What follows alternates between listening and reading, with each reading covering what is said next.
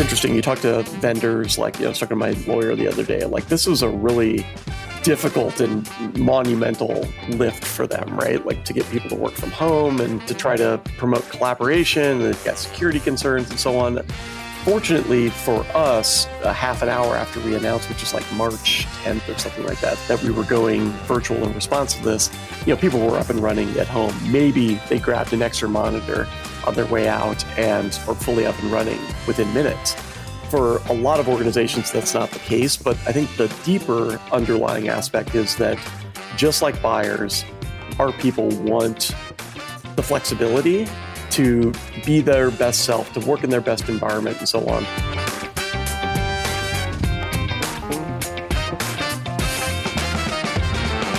Hi, friends. Welcome to the Sales Enablement Podcast. I'm your host, Andy Paul. Now, that was Justin Gray. Justin's the CEO of LeadMD. And in this episode, our conversation is focused on what Justin calls hyper-value sales. Now, I love talking about value and sales, and in this episode, Justin and I talk about how to move value to the front end of your sales conversations. Justin says that sellers need to ask and understand, what is it that only you can provide to the buyer, and bring that to the forefront of your conversations.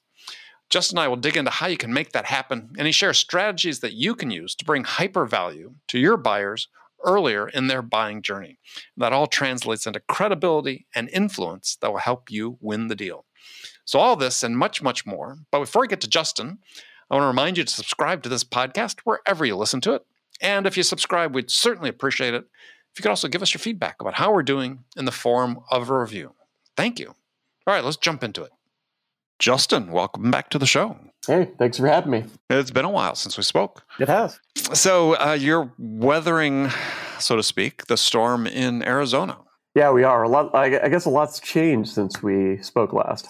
Yeah. So family's healthy and safe?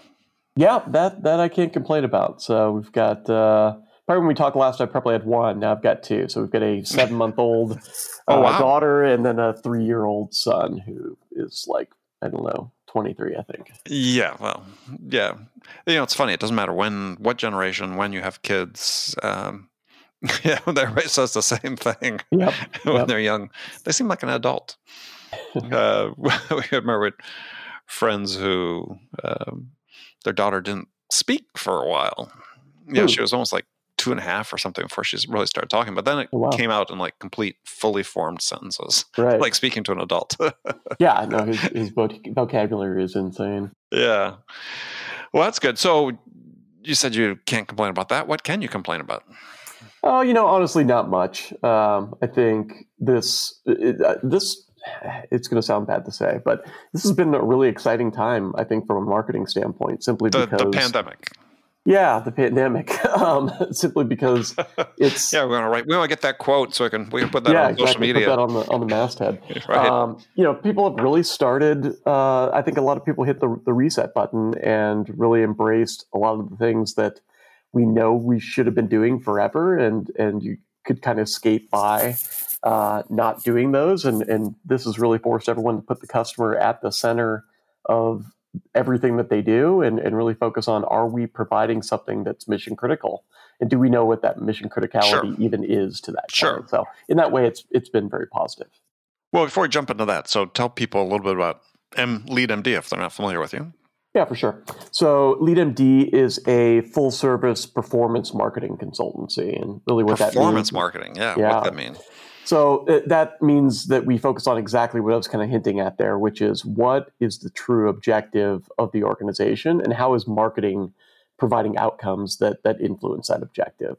All too often, marketing is clicks and attention and quote-unquote engagement and so on. But when you look at the stats that are out there, they're pretty abysmal.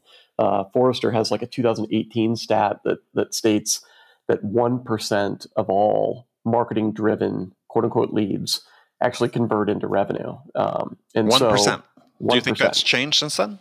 I don't think it's changed substantially. I think, like, as I said, like a lot of leading or the foundational items that people needed to embrace are finally getting embraced. The whole ABM movement, it was a lot of like flash and bang in the pan, but not a lot of true organizational behavior change. And I think you're starting to see some of that actually take root now. But on the whole, marketing is the first that gets cut, and it's the first that gets cut for a reason, because people can't draw, or we haven't done a good job of communicating what marketing's true value is, and then providing the optic into how is marketing influencing the business? Like, why should we spend our dollar there? And why should that really be the first place that we spend our dollar? So I think that's starting to change. How do you help companies turn marketing into a performance organization? Yeah, I think the first question is always why, right? Like, why do we want to do this? Why have you done that? We historically started from RevOps, which is really, a discipline that was created by the movement of marketing into a software-driven discipline, right? Like the marketing automation boom and giving marketing its own platform, and really transitioning marketers from vendor managers to a discipline that had to create things internally, launch initiatives internally, and then measure the results of those initiatives. So coming from RevOps, you have this notion of we're going to buy X, Y, and Z, and it's going to yield all these great results, which of course doesn't happen. And so but X, Y, and Z meaning like your tech stack, marketing automation. Yeah, exactly. The marketing and sales technology. That purchase alone really does nothing, but often amplifies gaps that organizations have. So there's a lot of, someone's got their finger on the button, and now we can send 1 million emails or, a million messages out to folks, and which there's a lot of danger in that. Yeah, for sure. So it really asking the why of what are we trying to achieve? Why do you need to purchase this? Do you really understand at its core who your buyer is, the value that you're providing to them, the messages and information and education that they need to empower their organization, and just really getting those fundamental dependencies in place so that you can quote unquote scale a marketing engine, which I think is where most people start. But we walk them back to the beginning and help them make critical decisions along the way there. So if you were to look at sort of the landscape and say, okay, we got this report in 2018, which, yeah, I mean, if only 1% of marketing generated leads are contributing to revenue, that's obviously problematic. Mm-hmm. Let's sort of, as you do, sort of walk it back. What is the beginning? What's the first thing that, the CMO needs to look at to say, yeah, we want to make a real contribution here? Yeah, I think it all has to start with relationship to the buyer. And by buyer, I mean, someone moving through the stages of a customer relationship. And certainly after that customer relationship is formed, I think marketing needs to curate and manage that relationship as well. So that's, if you ask most organizations, the one thing that they will agree on is that they have a data problem, and data is our representation of how well we know that buyer and customer. So I think we have a customer relationship problem, and that's always where our first focus is going to start, whether it's just understanding the work that they've already done and maybe they're in a good spot there, or the much more predominant, which is, no, we need to really do some further exploration there and understand who that customer is, again, what they fundamentally need. And that's the benefit that this pandemic has brought is, immediately everyone that was not mission critical was cut. So whether you wanted to or not, you just took a really large NPS survey. And all of the attrition that happened in that process, I think, was a big wake-up call. Inversely, day two, everyone wanted to immediately reach out to their customer and say, how are you doing? How are you getting through this? How's this changing your business? And so on. And for a lot of organizations, that was just a motion that they couldn't run. They didn't know who they should be talking to over there, or if they knew that person, they didn't have a relationship in place. And so that's a problem, and immediately the first fire that we want to put out. Well, when you talk about they didn't know who to talk to, marketing didn't know who to talk to, is you're talking about them providing messaging to sales to communicate to the buyer, or marketing talking directly to the buyer as well? Yeah, I mean, where relevant, marketing has to be talking directly to the buyer as well. Most organizations, certainly that we deal with, have some sort of a tie-in or benefit to the marketing department. So, let's take a software provider for example. Like, oftentimes that software it has legs in marketing. The marketers within that org are using them. Maybe it's a CMO. that CMO and the CMO of the organization that provided the solution should have some level of a relationship. They should know the other key buying or members of the buying committee within that org, and should be aligning and orchestrating the same folks within their organization to make those connections. So does your executive team, have a good relationship with theirs? Are you helping them at the practitioner level? How are you supporting their usage? That was the other thing. Like, if number one, is the solution mission critical? Number two, how do we get more value out of the solutions that we already have? Those are the two questions across the board that we see organizations asking. So do we have a line of sight into how they perceive our value? Do we understand what they are relying on us for? Do we understand the true reason why they even purchased our product, solution, whatever it is, in the beginning? Oftentimes and those not. are all, most often not. And that goes into measuring usage versus measuring impact.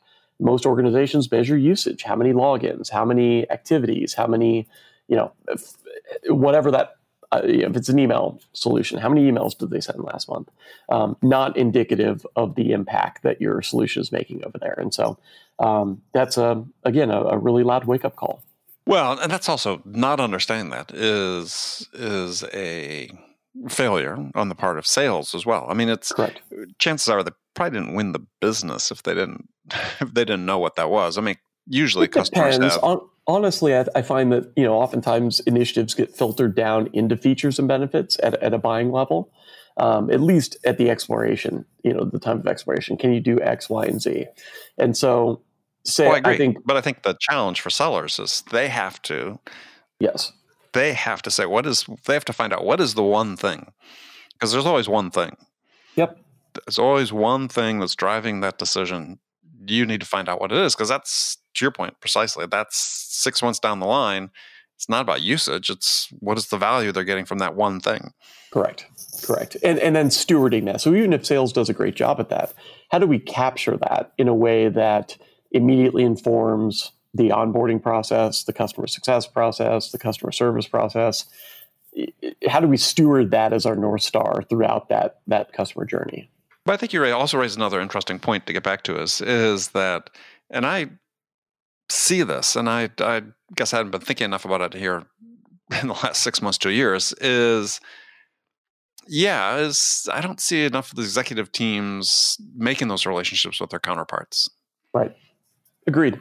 And that's such a powerful, again, like when you look at the fundamentals of ABM and kind of that whole movement, that was a really key element to ABM, right? The whole orchestration and threading within customer organizations or any organization, partner, vendor, whatever. That was such a great element there, and it kind of got pushed aside, to your point, and we need to embrace that as fundamental. For exactly the reasons you talk about. I mean, first of all, it's really important with retention, I believe. Absolutely. Is that if you don't have those relationships and it just gets down to usage, as you talked about, you're going to be in a bit of a hurt right there. And they change all the time as well, right? Like you look at the average tenures out there, and people are taking new positions all the time. Now we've got this element of folks that have been furloughed and let go. So that's a relationship that has to be actively curated. And again, we focus marketing and sales so much on net new acquisition. And you look at everyone's comp plans, and they're all centered around that concept. But what we're losing, what's slipping right through our fingers, is driven by the fact that we're not incentivizing people to steward that relationship and ensure that goal is passed along to each element of our organization. So yeah. I think a lot of things have to change there. All right. So one of the topics you've been talking about, sort of follow on to what we've going through here recently, is and I think you make the point, it should have existed prior to the pandemic, but now more focus on it, is what you're calling hyper value sales. So what do you mean by that? Yeah, I think so let's get back to the fundamental of ABM, right? Like we should know if we've done an exercise to really define our addressable market, our ideal customers within that market, then we know that we can make an investment within those organizations, and it's going to be worth our time. Again, probably the most valuable thing for me that ABM and the concept brings.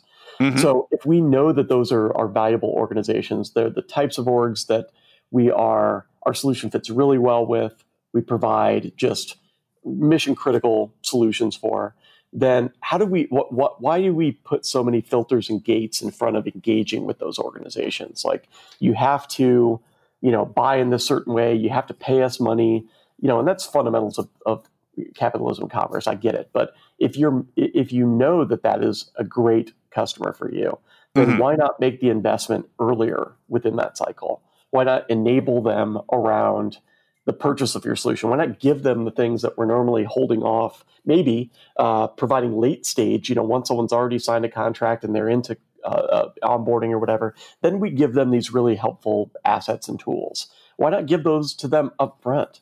Why not give them access to our solution up front? Yeah, so I think you saw this with a lot of, what I would call compassionate offers as a result of the pandemic. Right. Educational software. Right. Free trial. Yeah. Zoom. Right. Like, hey, take this platform, use it for 3 months, and we're gonna really focus during that time frame on making you successful with that platform. If you're providing that to a group of folks that you already know are going to be great clients for you, what's the harm in doing so? In fact, the conversion rate off of a marketing or sales activity along those lines is so astronomically higher than that terrible, abysmal 1% that we talked about. Like, why aren't we leading with those types of activities, those assumptive purchase activities? And I think, again, the pandemic opened up the door to be able to do so, but your great organizations have been doing that for a long time. You look at someone like a Slack, hey, let's get them hooked on drugs. And that's exactly what Slack did. And to this day, it's the one solution. We spent a lot of money on technology. It's the one that's ever been driven, unanimously across the organization. We want to use this. It's great. We've got to get it. And now we pay Slack a decent amount of money every month. So, I think it's just that mentality. Right. But what you're talking about, though, is not a freemium model. It's much more deliberate than that. Yeah, exactly. In some cases, it's freemium. In other cases, in all cases, it is education and enablement. So you take let's rewind to marketing automation, like 2008. No one knew what they were committing to at that time. You get this platform, and suddenly you look under the covers, and it's like, oh, what's your lead scoring methodology? Well, no one really had a robust systematized lead scoring methodology.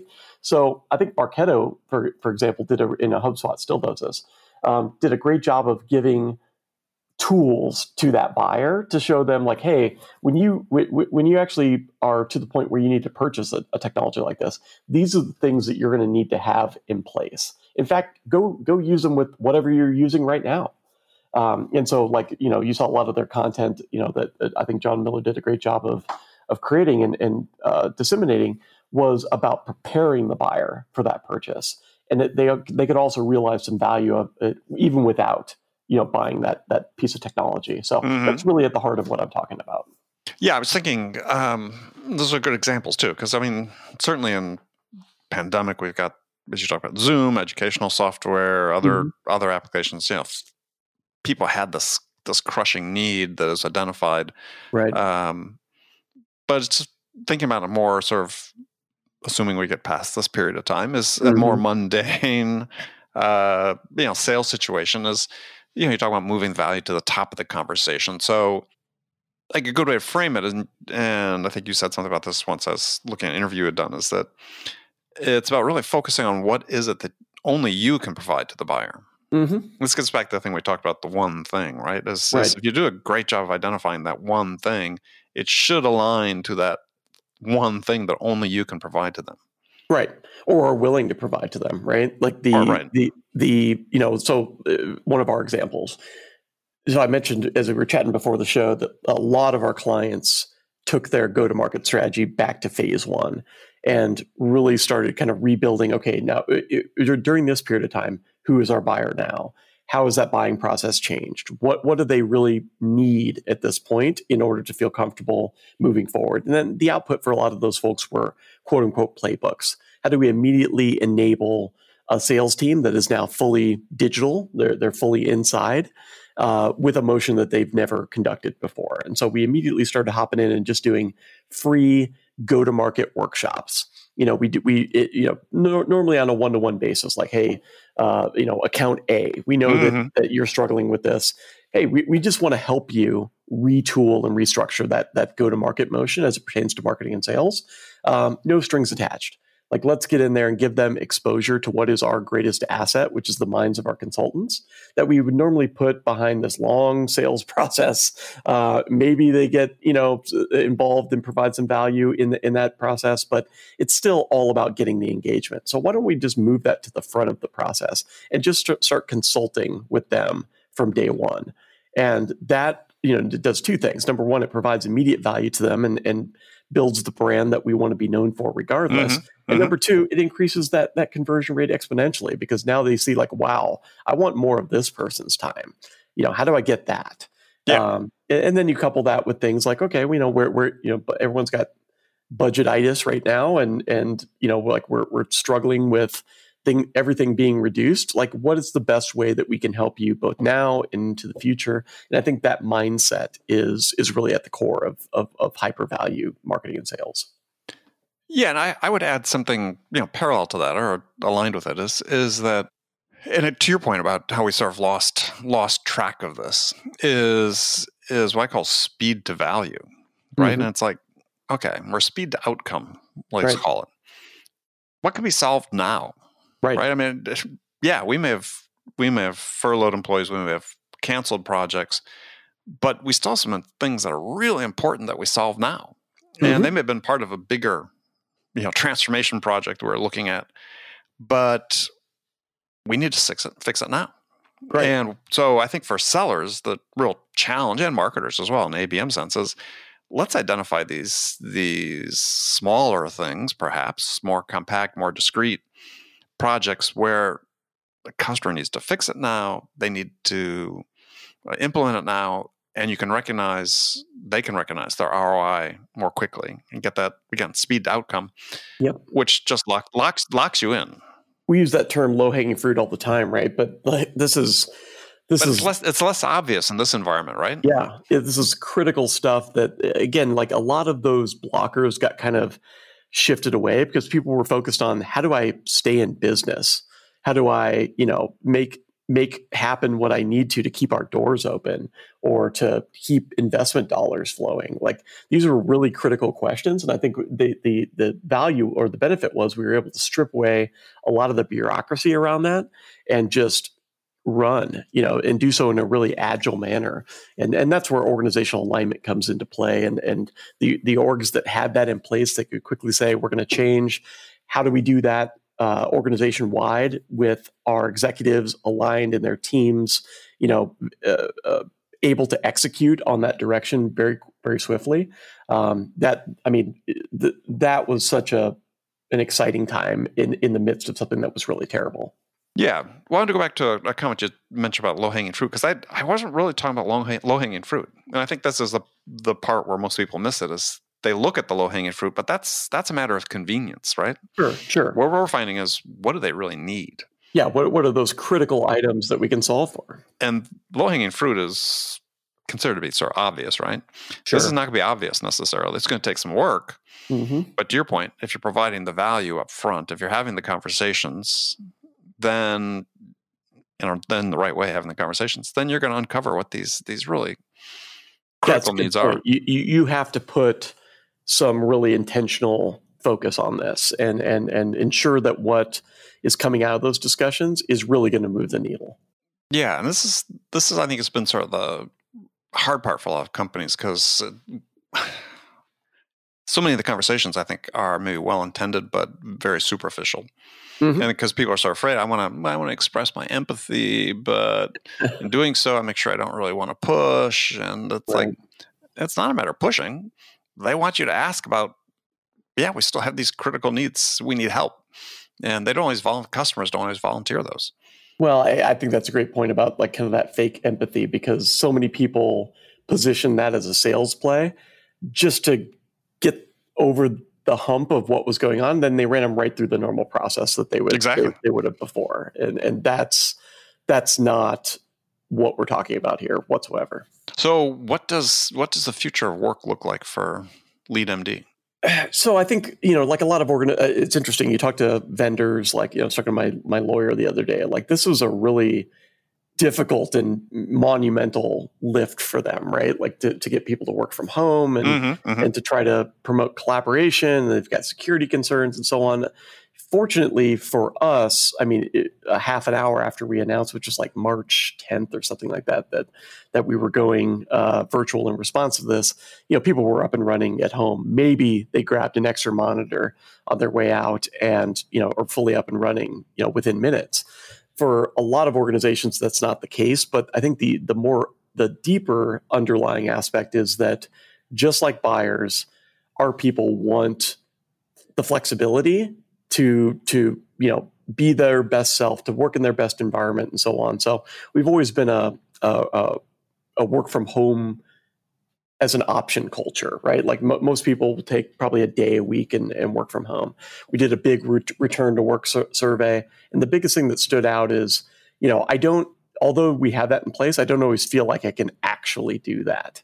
And so I think it's about the license to ensure that we're providing that flexibility when needed, but we're also understanding what the value in coming together is actually meant to provide, which is education for other folks and the sharing of stories and just the communication of that tribal knowledge and so on. So it's definitely more flexible.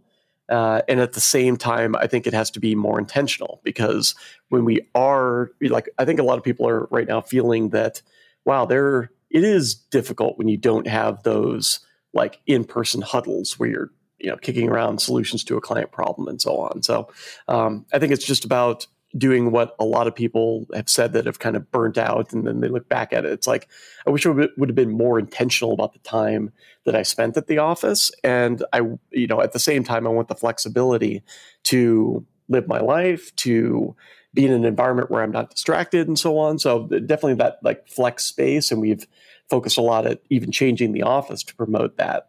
We were a traditional bullpen environment where everyone's, out in the same space. Mm-hmm. And during this time, we've lit up a ton of privacy offices. Like we've remodeled the office while everyone was out to provide some of that like alone, focused, non-disruptive time as well. So I think it's just a better hybrid. And so are people coming back to the office yet, or are you still working remotely? No. So, well, we are starting this next week. We've got like 5 folks that have situations at home to where they've got kids that are there and they just are really having a hard time focusing. So we're opening the office back up to a very select number of people and ensuring that they're not only 6 feet apart, they're, 25 feet apart. But, Arizona is an absolute hotbed right now. So we're trying to keep everyone separated for as long as possible. And I think September is kind of our bookmark at this point, but that bookmark may move. Interesting. Yeah, I mean, it's a tough thing for so many companies. Mm-hmm. It's changing day by day. And yeah, I mean, at this point, you and I are talking 2nd of July, excuse me. Yeah. I've lost track of time like everybody else. New quarter. Yeah, I mean, it's heading in the wrong direction. So it's really hard to predict what's going to take place. Yep. So a question for you. This is a more general question. I ask this a lot of my guests now, and you understand you come from a marketing background, but you've, CEO, founder, you do a ton of selling. So other than learning from experience, how did you learn how to sell? And what I want you to do is you get 5 answers, and they all have to add up to 100%. And so the answers are coaches, mentors, 1, 2 is peers, 3 is customers, 4 is self, meaning reading books, listening to podcasts like this wonderful podcast. And 5 is some sort of employer provided training. So coaches, peers, customers, self, training. Add it up to 100%. Where do you think you come out?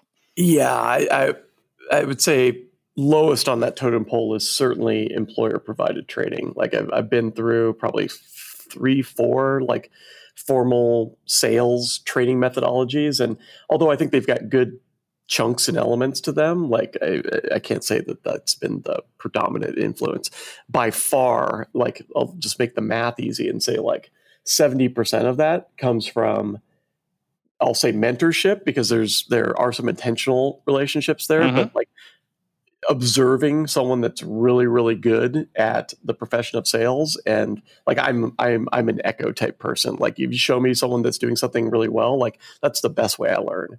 Yeah, So yeah, definitely most heavily influenced by folks that were just at the top of their game, that were reading the customer, that were really, asking a ton of questions and just, mirroring a lot of that behavior, certainly the first and foremost. Okay, so mentorship number 1, 70%. So you got 30% to split among 4.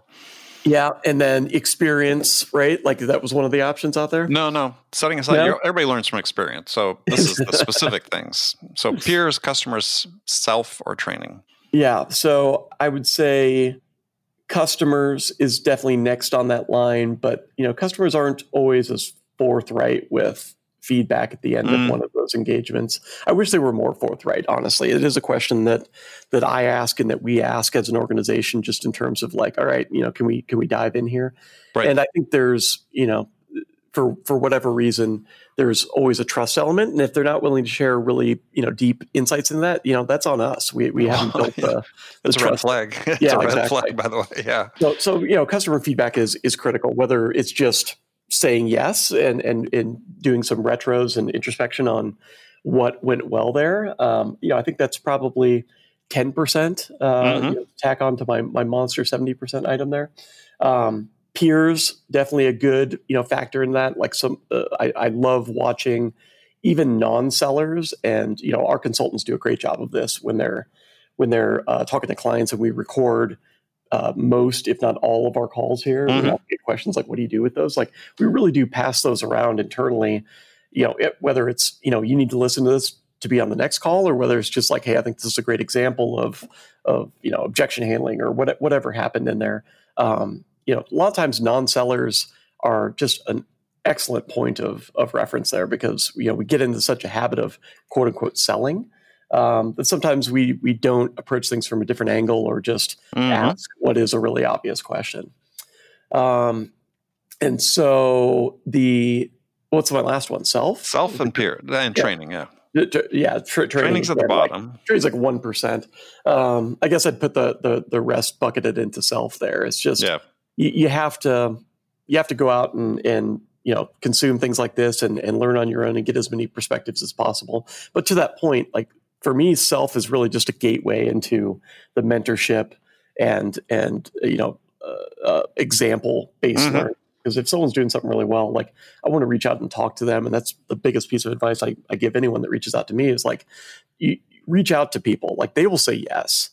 Very, very rarely has anyone said like no. It may be like a month gap before someone gets back to you and says like, oh man, I meant to follow up on this and so on. But like, very rarely do people say no when you ask them to have a chat, and I'd say just have some really intelligent questions prepared, be intentional there. And I think that can just be such a powerful resource. Yeah.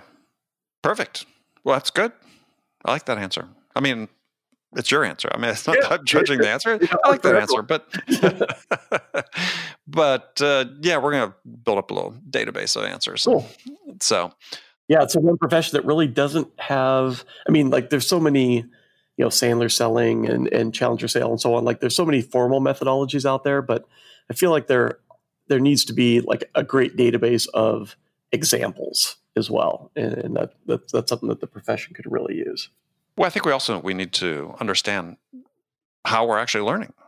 Right. So, we spend $20 billion a year on sales training. And if everybody says it contributes, they feel personally it contributes 1%, then that's sort of a problem, right? Why are we spending that $20 billion? So, is that $20 billion? I had no idea the number was that big. Yeah, in the U.S. That's the number I'd read online.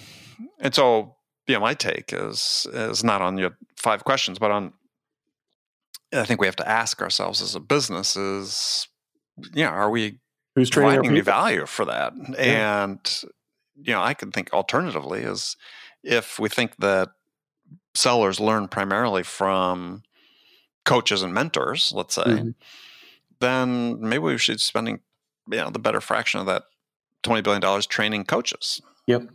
No, I will say that's one thing when I ask other people, like, hey, where did you learn that? Or like, what's been the biggest influence? Everyone always has that one person. Yeah. That they worked under. It's like, oh, Yep.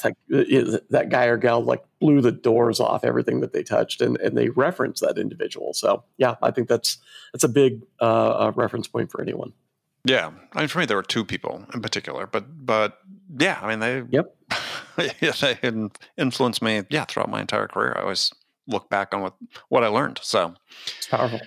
All right, Justin. Well, thank you very much for joining me. Absolutely. How can people connect with you and learn more about LeadMD? Yeah, email is always the best way, jgray@leadmd.com. Pretty active on LinkedIn.